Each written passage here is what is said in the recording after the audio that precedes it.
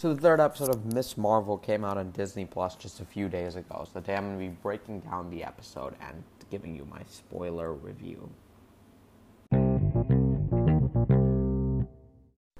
Hey everyone, welcome back to Movie Morning, and today I'm going to be talking about episode 3 of Miss Marvel, titled Destiny. I'm going to be going through the episode, breaking down as much as I could find from this episode that you may have missed, as well as giving you my thoughts on this episode and where this season could be going. Now, I am a few days late. That's because I have been busy, and also because we had Obi-Wan Kenobi, and I don't want to release my reviews too close to each other, or else one pretty much drowns the other out in terms of, people listening to it. So I did have to put some separation when these reviews came out. But I did try to get this out a bit earlier, but I wasn't able to, so I'm going to be talking about the show now. And with Obi-Wan finally wrapping up, I will be talking about the show as much as I can on Wednesdays now, as soon as they drop. And with that said, let's get into talking about this episode. So when it comes to this episode, I will say that I really liked this episode of Miss Marvel. I've really liked all three of these episodes. Now, I loved episode 1 pretty much, and I haven't loved this as well as episode 2 quite as much, but I have still really enjoyed them. Although while this does definitely give a few, let's say, there are a few things that are concerning me just a little bit about where we could be going, especially on the villain side of things, but I will talk about that once I get there, so I'll go about that once I get there. But I have to say that I did really enjoy this episode, and I also really enjoyed last week's episode, even though I didn't review it. And let's get started talking about the episode. So now let's get started talking about the episode full-on spoilers. So there's your spoiler warning. Click off if you haven't seen episode 3 of Miss Marvel, and come back to listen to this later. So we start off in British-occupied India. I believe it was 1943. So during World War II, I believe, was when this event was taking place. And here we meet the two characters, Najma and Ayesha, as well as two other of their clandestine friends, as we find. And we see them finding the bangle for the first time. Now, in this sequence, you can actually see the logo of the 10 rings engraved into the floor. So I'm wondering if this has anything to do with that. And even the bangles themselves look like the 10 rings, as we saw in Shang-Chi, like the literal bracelets that they had. But they only find one of the bangles, and they're usually meant to find 2. So I'm wondering if the bangles might actually be like the rings combined together, and whether, Wenwu's men from Shang-Chi and the Ten Rings organization were actually here. And the Wenwu's organization collected the 10 rings over 1,000 years before the event of Shang-Chi, which is approximately 900 years over 900 years before this flashback takes place.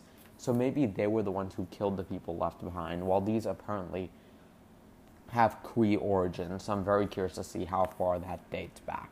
Now then we learn that from the next one then we cut back to firstly we just get in the sequence of we meet Ayesha, who is Kamala's great-grandmother, I believe, and we meet Najma, who's another character who was introduced to us at the end of last week's episode, and it's revealed that he is Kamran's father, that's obviously Kamala's crush from last week's episode. Now, then we move back into the present timeline, and we get Kamala talking to these group of people, and we get Najma telling Kamala that in history, they're kind of known as, they have many names, known as the Unseen. They're also known as the Jinn, who's kind of worse than ghosts, as Kamala says. However, Kamran hasn't really tapped into his powers like they have. But they call themselves the Clandestine, so I think that's what I'm going to use to call them in this case.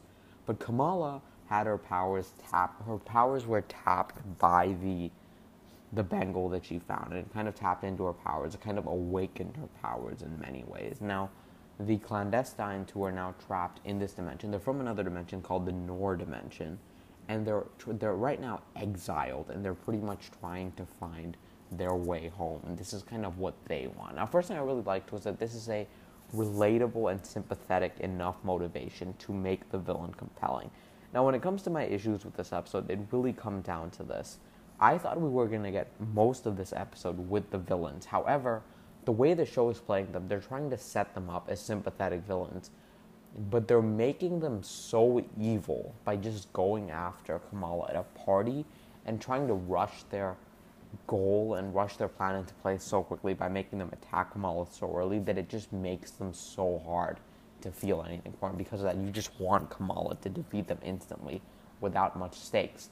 And another thing that I thought was a bit out of character was later in the episode when Kamala is attacked, she doesn't do anything but try to fight them immediately. And I thought that was an odd writing choice. I don't know if that really is in line with what I'd expect from her character, from what we've seen so far, but that's just something I did want to mention that is a bit sketchy for me. And I have to admit, the villain situation in the show is worrying me a bit, because it's been one of my biggest consistent problems with the show, is not giving enough time to the villains. And this show seems to be doing something similar, because the villains only show up for like the first 5 minutes of the episode and like the last 10 minutes, and all they're doing is fighting in those sequences. So I think it's really hard to make us connect with the villains on that matter. And pretty much most of these Disney Plus shows have struggled to do that. Like WandaVision, as much as people like Agatha Harkness, the only reason is because of that song, I promise you. If it wasn't there, she would not be remembered, and I really thought she was extremely underdeveloped by the end. Then we had The Village Falcon and Winter Soldier, who I believe his name was Carly. She didn't get enough time, and also they were almost confused what to do with her. Obviously, with Loki, it was a bit of a different situation. It was telling a different kind of story. We did have He Who Remains, who came in at the end. But again, he was barely in one whole episode. And then when we came to What If, I guess that's kind of the only exception, but it almost doesn't really apply to that show. Hawkeye, we had a very similar problem. Wilson Fisk showing up for one episode. And then when it came to Moon Knight, we had Arthur Harrow, but I almost felt like they didn't take advantage of the character enough. And by the end, he just kind of became your usual villain, who in many ways was defeated off screen. So these shows have always had a bit of a villain problem, and this show seems to be going similar, weirdly. Then we move back and we get Kamala telling Bruno that they need help to get the clandestines home. Now, Bruno is pretty frustrated by this, and Kamala giving so much attention, taking so much attention away from him, and giving more attention to Kamran, even though she just met him. And also, he's older, and she just found out that, that they almost have a connection through their grandmother, or Najma being friends with their grandmother. We also learned that the clandestines don't age much more slowly, which is why the characters are the same age in the present as well as in the flashback in 1943. Now, the one thing I really liked about the series between Kamala and Bruno was that we got a reference to a previous MCU character when we're talking about the Noor dimension, and that is Dr. Erik Selvig, who, if you don't know, is the Doctor from Thor, played by Stellan Skarsgård, and he was in Thor and Thor: The Dark World, and made a small appearance in Avengers: Age of Ultron. And I don't believe and he was also in the first Avengers movie, and I don't think he's been in the MCU since, but he was kind of a big part of it for like a 4-year period. And apparently he wrote some papers on the Noor dimension, so I would not be surprised if we had a cameo from him by the end of the season, considering I believe they were filming Andor, which he's playing one of the main characters in, around the time they were filming this show, so it just makes sense. Then we get the Department of Damage Control, who I believe were first introduced in Spider-Man Homecoming when they interrupted Adrian Toomes' pretty much reconstructing Avengers Tower, I believe, or collecting all the alien equipment. And they go to the mosque that Kamala goes to find out about how they think she's working out of this mosque based off her race and what she's been doing and how she looks on screen. So I was really curious how they're going to tie into the season. It doesn't seem like they're a big part of it. Obviously, at the end of last episode, we had them using Stark drones, which they would have picked up from Peter Parker once Spider-Man's identity was outed in No Way Home. Although since that's now been reversed, I'm curious to see how the ripple effects of reversing Peter's identity reveal has on the state of the universe. And I don't know if it quite lines up. I don't know if it's quite going to make sense, because stuff like this is a bit inconsistent, because they technically shouldn't have it if Spider-Man's identity was never revealed. So it's a bit inconsistent, and it was a very messy thing to do from the beginning, but I think it worked well for that movie. I just think with the context of the universe, it really might get a bit messy. And we find out here that they are looking for Kamala, although Nakia comes in and pretty much tells them they need a warrant and all that. And we actually learn that she does get on their little council they have at the mosque. So she's one of the ambassadors there now. So I like that we're still dealing with the more mundane aspects of the story as the superhero stuff is getting more crazy. We actually get Kamala also getting her mask from Bruno, which this scene gave me big Arrow vibes when Barry Allen first gave Oliver Queen his mask.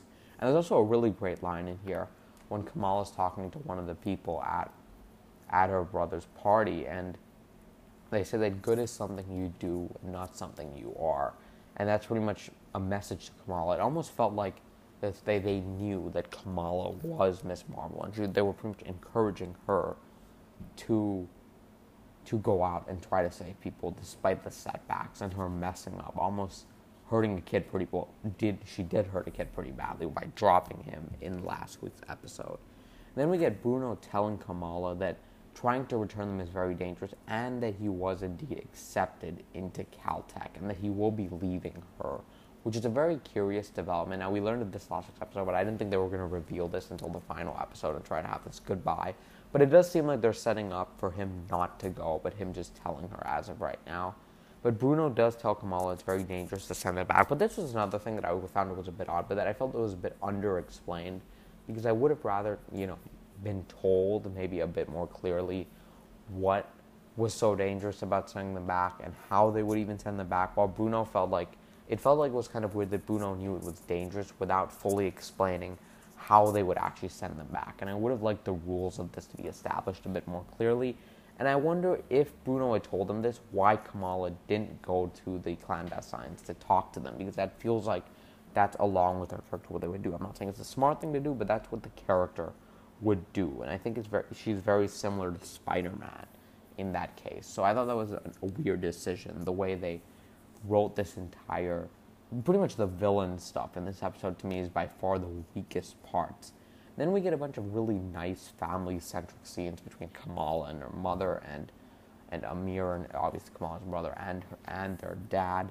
And I just really like these sequences, and they kind of just continue this message of kind of finding your place and how to grow up. And I just really like kind of bringing in these themes into these sequences that kind of play back to back and really work for me overall. Then we get into her brother's wedding. Now, like I've said many times throughout the last few weeks, one of my favorite things about this video has been the relatability factor, and this wedding was almost so relatable in many ways. But during the wedding, it is interrupted by the clandestines as Najma figures out that Kamala has found a way to kind of try to save the clandestines and send them home, but she comes in and tries to make Kamala help them forcefully. And Kamran's able to warn Kamala in advance, but Bruno and Kamala, they're pretty much about to dance, but then Kamran comes in and very rudely interrupts them, but then the clandestines come in, and then there's this big action sequence. Now, I will also say something about the sequence that I noticed was that the hard light, which is pretty much the code name they're using for Kamala's powers, is actually growing on me. First, I thought it was the wrong decision to change her powers from the comics, but seeing kind of how different it is from most other Marvel heroes, it kind of makes sense why they chose to do this. And I have to admit, I think the animation effects are growing on me every episode, because I really didn't like the way it looked in the first episode, although I think it's definitely getting better. Now, then we actually get Nakia finding out that Kamala has been Nightlight, and she has been the person who's been saving all these people, and the one that Nakia's kind of been frustrated by. We get the clandestines arrested in this sequence too, because they've been attacking a child pretty much. Kamran is also arrested, but Kamala goes home, which is kind of where this episode ends, but she still decides not to tell her parents about her powers. But I'm assuming she's going to have to, because the episode ends with a call from her grandmother, who knows that she has the bangles because she told her grandmother episodes ago, and she does know that Kamala did see a train, and now she wants Kamala to go visit her in her hometown. So that's, I'm assuming, where we go next after this point. So that's pretty much where the episodes end, so that does come to the end of this spoiler review. I really hope you guys enjoyed listening to this episode, and I will catch you all next week when I talk about episode 4. Thank you for listening. I'll catch you all next time. Bye-bye.